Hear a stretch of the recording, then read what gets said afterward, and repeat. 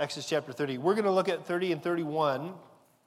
I want to start by reading the last three verses of chapter 31, and then we'll pray, and then we'll get into it together.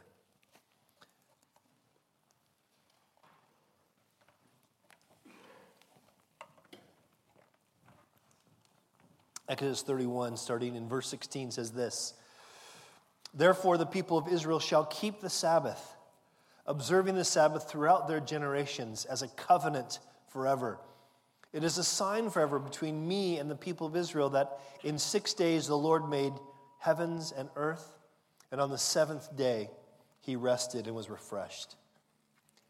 And he gave to Moses, when he had finished speaking with him on Mount Sinai, the 2 tablets of the testimony, tablets of stone written with the finger of God.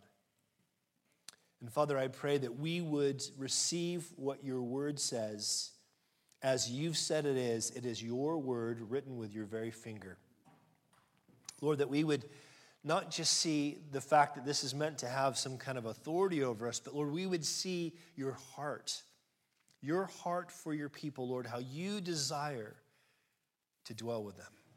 Lord, how you desire to grow us as we have a holy fellowship with you. Father, please teach us what this means. Help us to understand, we pray. And we pray it in Jesus' name. And everyone who agrees says, Amen. So what we're looking at is actually Moses receiving his instructions from God on Mount Sinai. We started this way back in chapter 25, if you remember. And God had called Moses up onto the mountain. God had showed himself on this mountain. There was all these kinds of crazy, like lightnings and thunders and earthquakes, and people were afraid to go up the mountain. And God had brought just a few of the representation of Israel up on the mountain, and he had allowed them to eat in his presence. He had, in a sense, said, as scary as I am, as holy as I am, what I really want with you is relationship.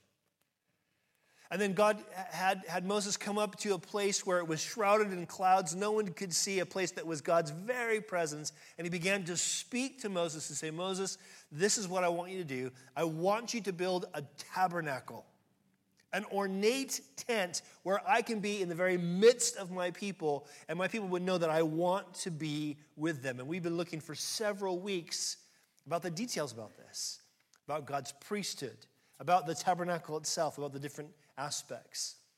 And so we come to this last study in these last 2 chapters about the tabernacle, and we're going to see even more about the furnishings and about the details of the tabernacle, but more what God wants to do with it, what God's function is, what his will is, how it's meant to work. Because the truth is that God desires for us to grow in his presence. He desires for us to know him and to experience him in a holy way. Now, when I talk about experience, that makes some people nervous. We talk about experiencing God, it makes people nervous because they think, well, are you going to get into some weird stuff? Are you going to tell us to cut and speak in some weird language? Or are we going to shout and dance around? Or what's weird things going to happen? And some of you think, yes, experience, finally. Servants Church is so chill and so conservative. Finally, some experience. But what we're talking about here is a holy experience. We're talking about God laying out for his people, this is what I want you to expect. Now, of course, we're looking in chapters 30 and 31, we're seeing how the tabernacle was what God wanted to do under the old covenant. And how the tabernacle, if you remember from studies past, how the tabernacle, the dwelling place, points forward to Jesus. And how now we enjoy God's presence through Jesus. If you remember, we read in John chapter 1, verse 14, where it says that the Word became flesh. Speaking of Jesus, he became flesh and tabernacled among us. And so what we're going to see today is we're going to look at how, really 3 ways how God's dwelling place enables us to experience a holy closeness with God. Guess what he wants for us? God wants to have a holy closeness with us. So let's look at this. We're going to kind of bounce back and forth in these two chapters, but we're going to start in chapter 30, verse 1. Follow me as I read. God says to Moses, "You shall make an altar on which to burn incense. You shall make it of acacia wood. A cubit shall be its length, a cubit shall be its breadth, it shall be square, and 2 cubits shall be its height. Its horn shall be of one piece with it. You shall overlay it with pure gold on its top and around its sides and on its horns. And you shall make the molding of gold around it. You shall make 2 golden rings from it. Under its molding on 2 opposite sides you shall make them. And they shall be holders for poles which will carry. You shall make the poles of acacia wood, overlay them with gold. And listen, you shall put it in front of the veil that is above the ark of the testimony, in front of the mercy seat that is above the testimony, where I will meet with you." And there should be a diagram, a very crude graphic. And you can see there's a kind of a rectangle within a rectangle, and the one inside you might be able to see is a place where the altar of incense is. Now, I want you to recognize that the fact that God describes this as being overlaid with gold being the most valuable metal they had, it corresponds with what was in that the small square within the small rectangle, the Holy of Holies. It's meant to be saying this is a really valuable piece. It's a really important part.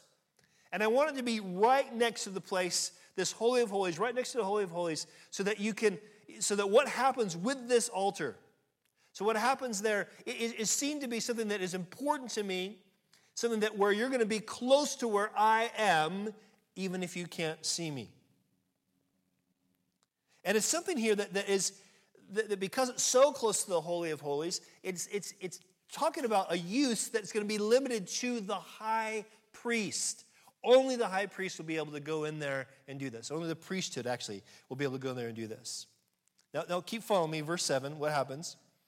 "And Aaron," that's the high priest, "shall burn fragrant incense on it. Every morning when he dresses the lamps, he shall burn it. And when Aaron sets up the lamps at twilight, he shall burn it, a regular incense offering before the Lord throughout your generations. You shall not offer unauthorized incense on it, or a burnt offering or a grain offering. You shall not pour a drink offering on it. Aaron shall make atonement on its horns once a year. With the blood of the sin offering of atonement, he shall make atonement for it once in the year throughout your generations. It is most holy to the Lord." Now, here's what God's doing. He's saying, I want a place where there's going to be this really exclusive incense burned. And in this place where it's being burned, I want you to see this is going to be on an altar, but it's not an altar where sins are dealt with. It's not an altar where atonement is made. It's an altar, listen, it's an altar where atonement is enjoyed. It's a place where, because God has already made you right with Him through the sacrifice, you get to enjoy His presence. Now, it's interesting, because the author of the New Testament book, Hebrews, he compares Aaron and Aaron's priesthood with Jesus' priesthood. The fact that Jesus is also a high priest, not like Aaron, of a different priesthood, but still. Listen to what he says in Hebrews chapter 7. "This makes Jesus the guarantor of a better covenant. The former priests were many in number because they were prevented by death from continuing in office, but he holds his priesthood permanently because he continues forever. Consequently, he is able to save to the uttermost those who draw near to God through him, since he always lives to make intercession for him." Now, this idea of incense, we're going to see in just a minute. Incense seems to always correspond with prayer. We'll see this in just a minute.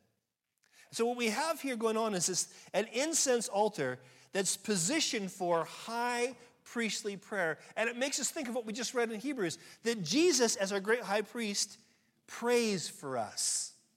He prays for us. Anybody here struggle with prayer? You find it hard to do? Am I the only person? Hands are all done. Come on. Prayer can be difficult, can't it? It's a hard thing to do. There's a comfort for me that my prayers are not what make me right with God. It's what God provides through the sacrifice of Christ that makes me right with God. And that even when I don't pray well, I have a comfort that Jesus is praying for me. That I have a high priest who prays for me, who approaches God for me, in whom, in Christ, I am accepted to approach God because of his perfect prayers. Now, if we were to stop there and just say, okay, that's interesting. Well, we have a high priest. That's great. Again, tabernacle points to Jesus. We've heard this story before. If we stop there, we'd miss something. If you jump over to verse 34 of chapter 30 and see how God commands this incense to be worshipped, I hope it makes it even clearer to us. So the Lord says to Moses, take sweet spices. I'm not going to try to pronounce them. But he says, each in equal part, verse 35, and make an incense blended by the perfumer, as by the perfumer, seasoned with salt, pure and holy. And you shall beat some of it very small, and put part of it before the testimony in the tent of the meeting where I shall meet with you. It shall be most holy for you, and the incense that you make according to its composition, you shall not make for yourselves. It shall be holy to the Lord. Whoever makes any like it to use as perfume shall be cut off from his people. Whoa. So God's commanding that a special incense be made, and that it be made for a very exclusive use. And that you don't copy it, you don't use it for something else. It's not as if like during the sort of worship time when sacrifices are being made, and think about this too, if all these animals are being brought forth and sacrifices being made, it's a stinky place. And so if you were kind of just outside the tabernacle courtyard and you could maybe smell the incense being burned coming through the holy place, you might go, oh, that's much better. Oh, that's a nice smell. Oh, that's worshipful. I think I'll make that for my home. I'd make a scented candle. The incense of God. That's what I'll do. God says, absolutely not. You won't do this. Now, again, we want you to see that this idea of incense, that the scripture picks up this incense prayer connection. And it says it's not just for the high priest, it's for all people. Listen to this in Luke chapter 1. Here's what we read. The whole multitude of people were praying outside at the what? Hour of incense. Incense is being burnt in the tabernacle or temple, and they're all praying at the same time. In the book of Revelation, we have a picture of these golden bowls full of incense, which are the prayers of the saints. So here's the picture between what we have in the tabernacle and what we have throughout the New Testament. It's this picture of what Jesus has always had the privilege of, communing with God. We now have the privilege of. We get to commune with God. The point is this: prayer is holy because God is holy and his plans are holy. Prayer is holy. Listen, prayer is not about the pleasure that we experience in coming before God. Listen, follow me with this. Prayer is not about our pleasure in asking, but it's about God's pleasure in hearing and answering according to his perfect will and timing. Now, you might be saying, that does not really motivate me to pray. And that's why our prayers suffer. Because often our prayers are motivated by me. I want to smell the incense. I want it to be sweet. Lord, can we add a bit more cinnamon to my incense, please? I don't know what cassia is, but I don't like the smell of it. And we want things to be about us. But here's the irony. When it's about us, it's not actually about us and God anymore. It's only about us and God when it's about God. When we seek him in prayer. In fact, listen, this is kind of what Jesus is saying in John chapter 15. Jesus says to his disciples, if you abide in me and my words abide in you, ask whatever you wish, and it will be done for you. By this my Father is glorified, listen, that you bear much fruit, and so prove to be my disciples. These things I have spoken to you, that my joy may be in you, and that your joy may be full. Do you see what Jesus is saying there? He's not saying your prayers can only be limited to that which that which that you know for sure makes God happy, or you know for sure is God's will. That's impossible for us because we know that what makes God happy is that we believe, that we trust him. Without faith, it's impossible to please him, right? So God just wants us to trust him. But we also often don't know what God's will is, which is why we pray. God, what do you want to do here? What should I be asking for? How do you want me to go? This is why we pray. And when Jesus is saying to his disciples, he's saying, listen, if you abide in me, in other words, you recognize that you live before God because of what I've done. I'm your great high priest. So you abide in me, and my words, that is what I've revealed to you that my will is, if my words abide in you, then you can ask whatever you want, because it's going to happen.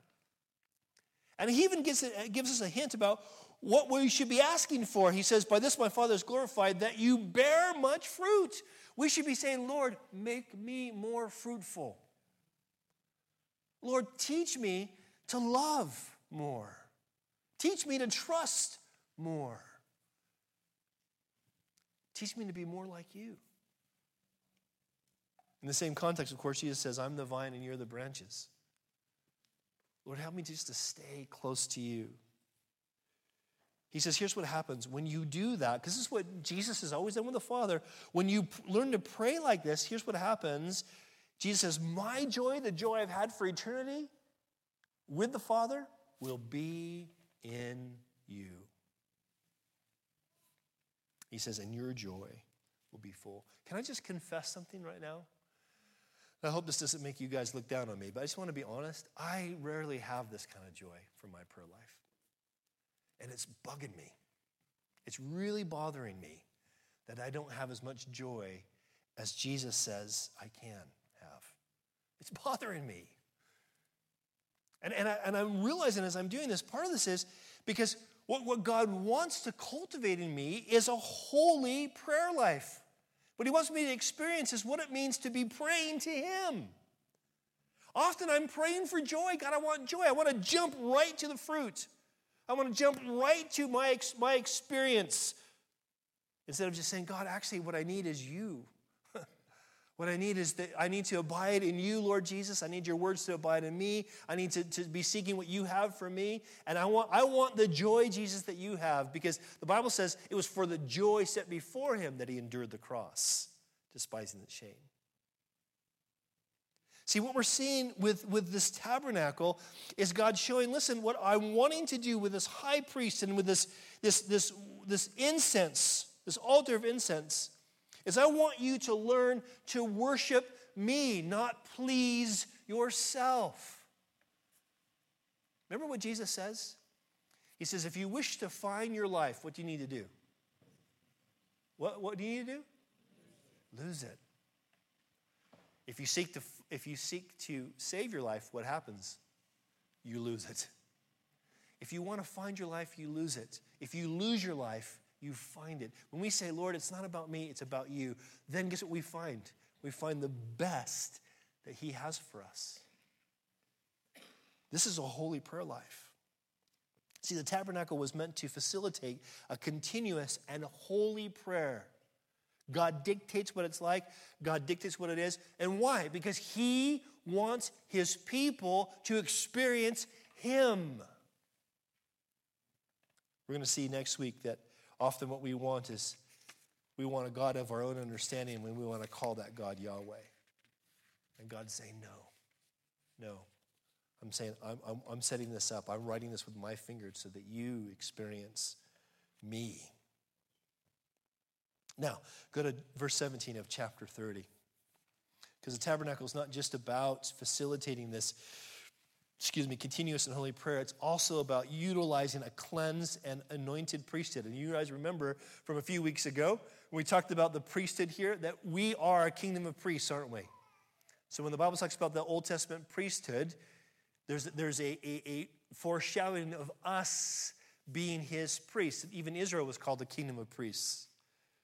So there's application for us here. So let's look at God's commands about this priesthood. First, they needed to be continually cleansed. Look at what it says in verse 17. The Lord says to Moses, you shall make a basin of bronze with its stand of bronze for washing, and you shall put it between the tent of meeting and the altar. He can see it again. There should be, I think, on the screen where that washing was.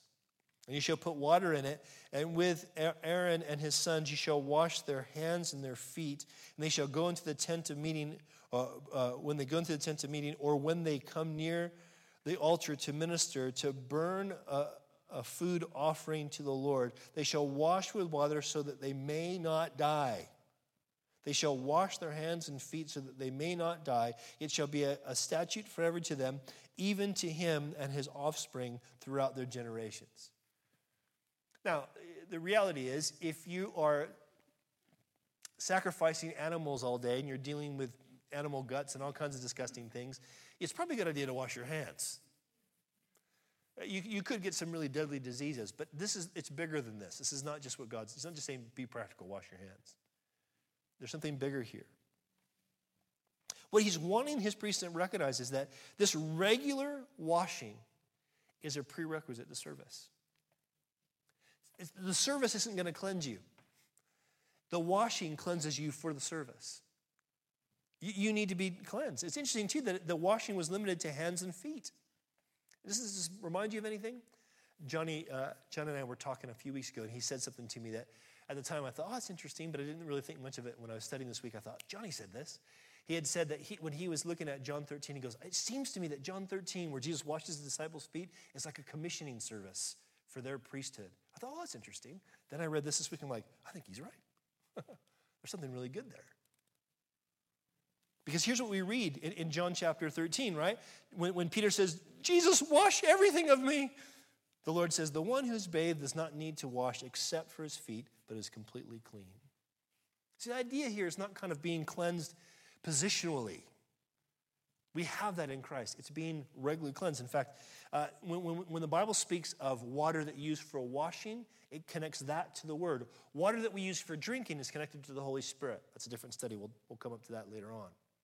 But water that's used for washing is connected to God's Word. Listen to Ephesians chapter 5.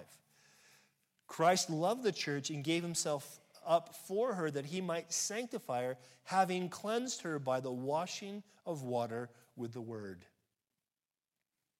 This reminds me of is how we are cleansed. The Bible says in 1 John 1:9, here's how we maintain this fellowship with God as sinners with a holy God. How to maintain fellowship. It says, if we confess our sin, he is faithful and just to forgive us our sins and to cleanse us from all unrighteousness. Now, listen, this is how this connects. Because this continual cleansing that comes from the Word of God, the word confess is a word that means to say the same thing as, or in this context, the same thing as God. So that means that when it comes to being cleansed from our sin, what God calls us to do is to say the same thing about our sin that God says. God says, I need to say, God, I confess this sin makes me worthy of judgment. I confess it. I confess when I don't do this good thing, it makes me worthy of judgment. I confess when I do this bad thing, it makes me worthy of judgment. But I also confess Christ died for this, so that I could be washed clean and learn to walk anew. The need for continual cleansing. Could it be that one of the reasons that you're struggling in your service is because you're struggling in your cleansing? You're not actually believing, you're not confessing the same things that God says about you. Maybe you're trying to downplay your sin. Well, yeah, okay, I mess up sometimes, but it's usually because those people do this to me. Or maybe it's like, okay, yes, Lord, I'm so bad, I'm so wretched, I have no right to ever serve. I keep failing every day. I fail so much. Wait a second, Christ died for that. Confess that too. Are you following me? It's like God wants his priesthood to recognize, look, you need continual cleansing. And guess what I've provided? A place of continual cleansing in this bronze laver. But also, they need an exclusive anointing. Look at verse 22. The Lord says to Moses, I want you to take the finest spices of liquid myrrh, 500 shekels of sweet-smelling cinnamon, half as much. That is 250, and 250 of aromatic cane, and 500 of cassia, and so on and so forth. And I want you to blend this, verse 25. And I want you to make a sacred anointing oil blended as by a perfumer. It shall be and a holy anointing oil. Then from verses 26 to 28, he talks about how everything connected to the tabernacle needs to be anointed. Anointing just simply means to smear with oil. And he says in verse 29, you shall consecrate them that they may be, that is all these parts of the tabernacle, they may be most holy. Notice, whatever touches them will become holy. Now, listen. What God is saying is this holy anointing oil makes everything in the tabernacle holy. And it makes everyone who uses these in the tabernacle holy. Now think about this for a second.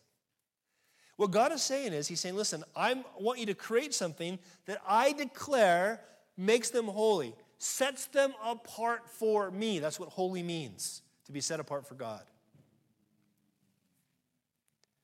So look at verse 30. He says, you shall anoint Aaron and his sons and consecrate them, set them apart, that they may serve me as priests, and you shall say to the people of Israel, this shall be my holy anointing oil throughout your generations. It shall not be poured on the body of an ordinary person.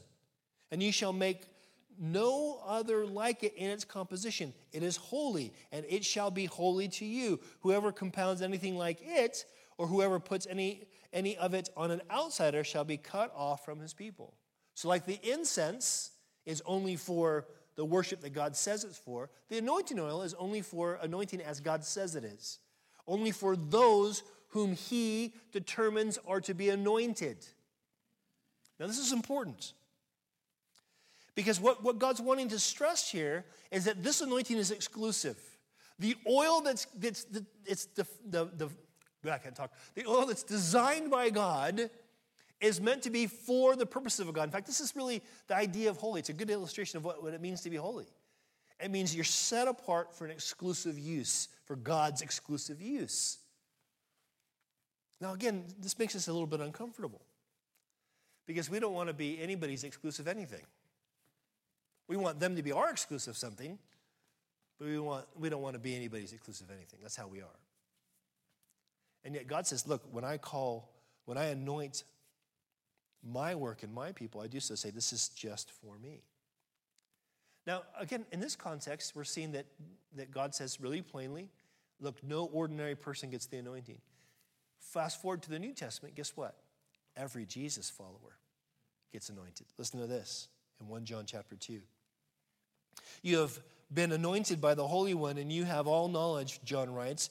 No one who denies the Son has the Father. Whoever confesses the Son has the Father also. I write these things to you about those who are trying to deceive you, but the anointing that you received from him abides in you, and you have no need that anyone should teach you. But as his anointing teaches you about everything, and it is true and is no lie, just as it has taught you, abide in him. Now, in that context, in 1 John 2, every person who takes the Bible seriously believes this is talking about the Holy Spirit. That the anointing that we receive is God's very Spirit dwelling in us because of what Christ has done. Notice it says in the first part that we read, you have been anointed by the Holy One. The Holy One is Jesus. When we see this picture of Jesus anointing, our great high priest anointing us to make us holy, to make us set apart for God's use. When he does this not by just doing some kind of weird force thing on us. He didn't just kind of like give us the force like in some Star Wars sense. He doesn't just do this by kind of zapping us with some kind of celestial oil that we feel some tingly thing. What he does is he comes and says, I've made you holy so that, listen, my Holy Spirit can dwell in you. You become the tabernacle.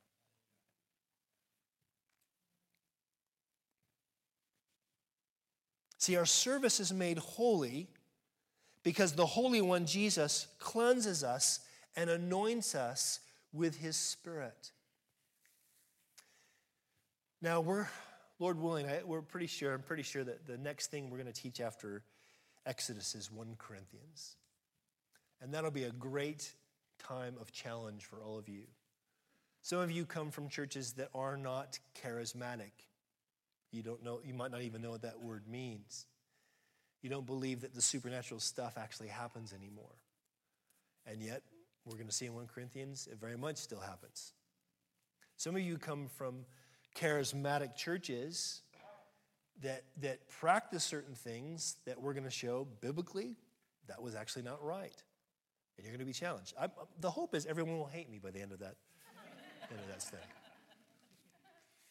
No, in all seriousness, the hope is that all of us would recognize that God anoints us with his Holy Spirit to make much of Jesus. That we would recognize that this is why God has chosen to take residence up among his people, is to make much of Jesus. What the tabernacle points to is this. We need continual cleansing, and we need an exclusive anointing. It's exclusive because it comes from Jesus, and it's exclusive because it's about Jesus. This is what it points to. Now, lastly, how does the tabernacle function? What's God's will for this? It identifies a valued and useful people. Go back to chapter 30, verse 11. Chapter 30, verse 11. The Lord said to Moses, when you take the census of the people of Israel, then each shall give a ransom for his life to the Lord when you number them, that there be no plague among them when you number them. There's some weird stuff in the Bible. This is weird, isn't it? It sounds weird. Each one who is numbered in the census shall give this, half a shekel according to the shekel of the sanctuary. The shekel is 20 gerahs, in case you wanted to know. Half a shekel as an offering to the Lord. Everyone who is numbered in the census from 20 years old and upward shall give the Lord's offering. Notice, the rich shall not give more, the poor shall not give less than half a shekel. And when you give the Lord's offering to make atonement for your lives. What's this about? What's this ransom money about? First of all, just know this is not God's standard for giving. It's not. And this is really important because this is a really important thing. In the New Testament, the Bible teaches really clearly, you can read this in 1 Corinthians 16, where the giving was meant to be proportionate. You give out of what you have. I mean, think of it this way. If you make 30 grand a year and God says, I want you to give 3,000 a year, it's like, okay, that's costly, but I think we can do that. But if you make 10 grand a year and God says, I want you to give 3,000 a year, go, I don't think I can do that. Well, God's not asking you to do that, so that's good news. That's not the standard of giving here. This is a ransom money. And it's interesting because the word ransom there, it's connected to the word atonement. They're all kind of the same basic word of this idea of covering, this idea of God providing a way for us to be right with him. Now, I think it's really important for us to recognize is that God is not calling us to buy his forgiveness. God, please forgive me. Sure, that'll be 20 shekels, please. What he's doing here is he's calling his people to humbly acknowledge God as their resource. He says, when you take a census, make sure there's no plague. Now, if you guys know your Bibles, you know, if you read in 2 Samuel chapter 24, David decided to take a census, and when David takes a census, God's angry. And he's angry because what's implied is that David has taken a census thinking, how many, because the 20-year-olds here, this would be the age of military involvement. So we're going to take a census and see what kind of military might we have as Israel. How strong are we as Israel? God says that's very dangerous. Because when you start trusting in your own resource instead of me as the source, that's very dangerous.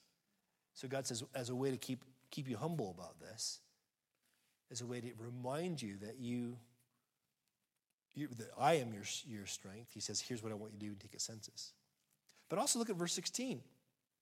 He says, you shall take the atonement money from the people of Israel, and you shall give it for service for the tent of meeting, that it may bring the people of Israel to the remembrance before the Lord, so as to make atonement for their lives. So what this was it was a way to say, not again buying God's atonement, but partnering with the God who ransomed them, who redeemed them, who provided atonement for them. Because this money was meant to go to the tabernacle to keep it maintained. Now listen, again, the New Testament takes this idea of ransom and pulls it forth. This is one of in a sense, is our main verse for our church in Mark 10:45. But look at a couple of verses before it. Jesus says, whoever would be great among you must be your servant. Whoever would be first among you must be slave of all. For even the Son of Man, he's speaking of himself, came not to be served, but to serve and to give his life as a ransom for many. So Jesus is saying to his disciples when they're going, who's going to be the greatest? You know, when Jesus brings in the God's kingdom and it's full, who's going to be the greatest? Peter's like, I'm the greatest. I talk the most. Obviously, I'm the greatest. You know, John's like, I'm the greatest. I'm son of thunder, man. I'll take anybody. I'm the greatest, you know. You got Simon the Zealot going, oh, I'm the greatest. I'm the one who's the warrior. You got Matthew going, I got all your money. I'm the greatest. I'm the tax collector. And they're all arguing about who's going to be the greatest. And he's saying, no, you want to be great? Be a servant. Because even I came to serve. I came to give myself as a ransom for many. In other words, he's saying, listen, you want to be great? Then serve like I did to ransom you. God's saying in the Old Testament, tabernacle, you want to be involved in this? Then here's what I'm calling you to do. I'm calling you to give a ransom money that shows that you are equally needy and equally redeemed by me. That you join me in this to demonstrate this. Peter writes it this way in 1 Peter chapter 1. He says, know that you were ransomed from the futile ways inherited from your forefathers, not with perishable things like silver or gold, like in the Old Testament, but with the precious blood of Christ, like that of a lamb without blemish or spot. This is your ransom money. So this is God basically saying to them, listen, not I want your money, but I want you to know your value. That you're valuable enough to me that I would make sure that you're ransomed, that you're atoned for, that you're redeemed. And I want you to partner with me in that. I want you to put your money where your mouth is and say, yep, I believe this. Now, go to verse 31, or chapter 31, verse 1. Then the Lord said to Moses, see, I have called by name Bezalel. I don't know. It's a name for your next baby. The son of Uri, the son of Hur, of the tribe of Judah. I have filled him with the Spirit of God, with ability and intelligence and knowledge and all craftsmanship. This is the first time that phrase, filled with the Spirit of God, is used. Now, being full of the Spirit of God or filled with the Spirit has been used in other places, but this way it's used right here. And what's interesting is he uses this phrase in context of people doing things that don't seem very supernatural. They're craftsmen. In fact, what you have happening here is you see God's Spirit who created everything. In fact, this similar phrase is used in the very beginning of Genesis when it talks about the Spirit hovering over the face of the earth. God's Spirit being involved in the creation of the whole universe. In a sense here, what God's saying to Moses is, Moses, I've chosen this guy and the other guys he's going to talk about, and I've filled them with my creative spirit so that they can be empowered as creative people to do my will. In fact, look what he says in verse 4. He says they're created, or they've been filled with the Spirit to devise artistic designs, to work in gold, silver, and bronze, in cutting stones for setting, or in carving wood, to work in every craft. And behold, I have appointed with him Oholiab, the son of Ishamach, of the tribe of Dan. And I have given to all able men ability. Now, when we get into 1 Corinthians, we're going to get into what it means to be filled with the Spirit. We're going to talk about the distinction between having gifts of the Spirit and walking in those gifts in the power of the Spirit. We'll get into those nuances. But today, here's what I want you to see, more importantly. I want you to see, first and foremost, that God fills people with his Spirit. He anoints his people with his Spirit to do things that we think are mundane and normal. That we need God's Spirit to even do those things to his glory. Jesus said, apart from me, you can do nothing. But also, here's what I want you to notice, okay? He says really plainly that God gives all able men abilities. Now, it's in vogue for us to say, oh, I don't really have any abilities. I'm not really good at anything. And actually what we mean by that is usually, I'm not the best at something. I don't know when we got into this in our heads that we're only good at something if we're the best at it or better than most at it. It doesn't make any sense, but this is how we think. No, if you have the ability to do anything that you can do that can bless somebody else is a God-given ability. And you should give him thanks for it, and you should look to utilize it. In fact, listen to what Paul says in Corinthians. He says, none of you should be puffed up in favor of one against another. Oh, I wish I had their gift. Or I think my gift is more important than their gift, however it manifests itself. For who sees anything different in you? What do you have, notice, that you did not receive? And if then you received it, why do you boast as if you've not received it? What ability has God given you? Well, abilities, plural, has God given you. He gave them to you for a reason. He gave them to you to be a benefit to other people. See, here's what the tabernacle does. Here's what it means for us to dwell with the tabernacle. That is, in our case, New Testament case, to dwell with Jesus. What he does is as we dwell with him, as we walk with him, as we walk with his people, our gifts get identified and we become useful. Some of you guys were around when we did the One Another series at the beginning of 2022.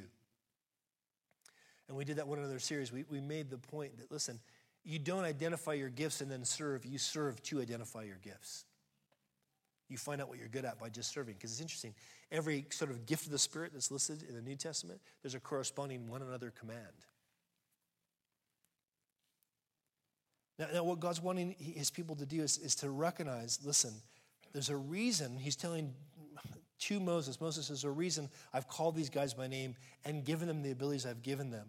Look at verse 6 of chapter 31.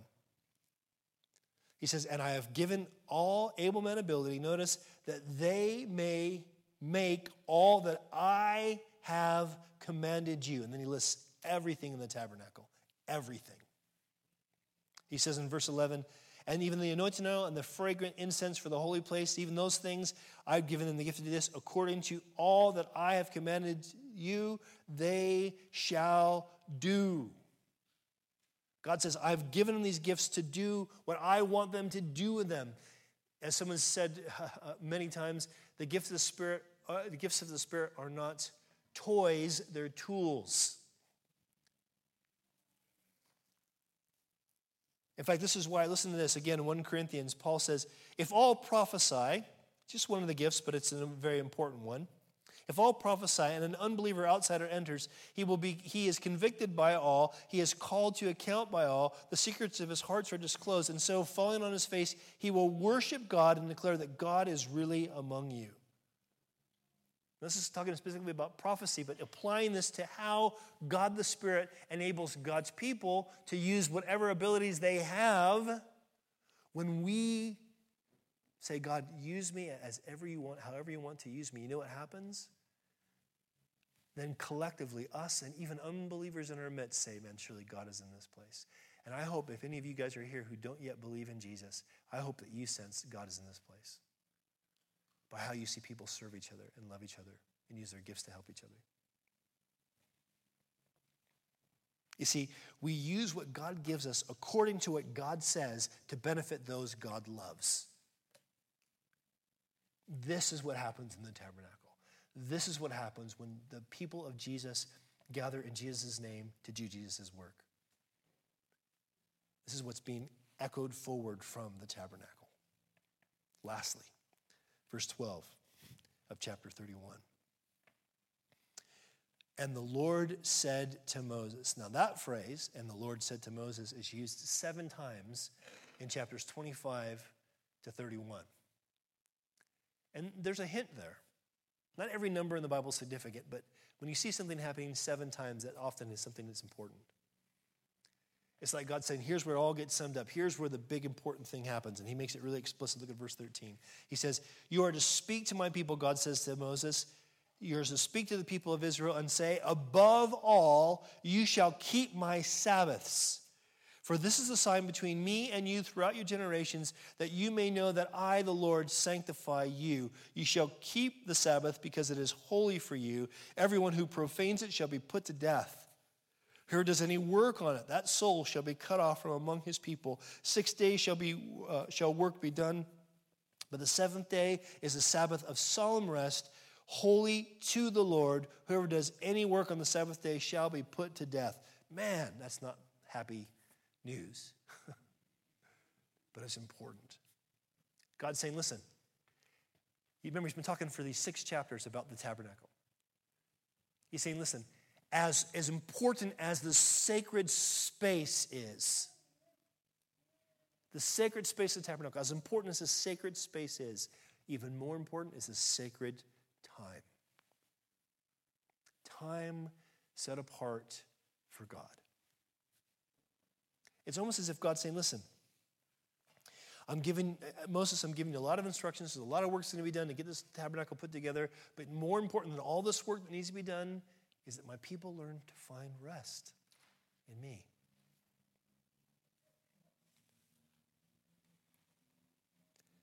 More important than any work in or for this sacred space was remembering God's holy rest. Again, I wonder if this is why we struggle in our service. Because we struggle to rest. We struggle to find rest. Rest in our context, in a New Testament context, isn't about just not working. Rest is about trusting. You may have heard the story of a missionary. I can't remember where they were, but they were trying to put the New Testament into the native language. And it hadn't been done there before. And they kept trying to find what the word would be for faith. And they couldn't figure out what the word for faith would be in this native language. And so as they're talking to the natives and trying to figure out what it is, the native said, oh, I know what you mean. I know what you mean. And then he showed them. He says, oh, what you're looking for is this. And the missionary sits down and puts all his weight on this chair. And then the native person says, oh, that word is whatever the word was. And that became the word for faith. Putting your whole weight onto something. That's rest. When you lay down at night, you lay down in your bed, what do? You put all your weight on that place. This is where I'm going to rest. And God's like saying, listen, with the Sabbath, the way I want you to be identified is I want you to be identified as those people who've been redeemed for rest. In fact, what does he say? Notice in verse 16, he says, therefore, the people of Israel shall keep the Sabbath, observing the Sabbath throughout their generations as a covenant forever.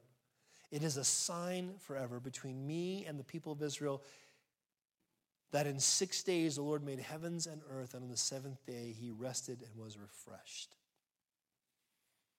So God's like saying, listen, the reason the Sabbath rest is so important is because I want these people to remember I'm the one who created you and I'm the one who redeemed you for rest. When God created the whole earth and he puts Adam and Eve in the garden, before there was any sin, they worked. And he said to them, 6 days you work, but the seventh day you rest because I'm resting. I want you to be able to see there's a connection between me making you and me redeeming you for rest. This is what should identify us.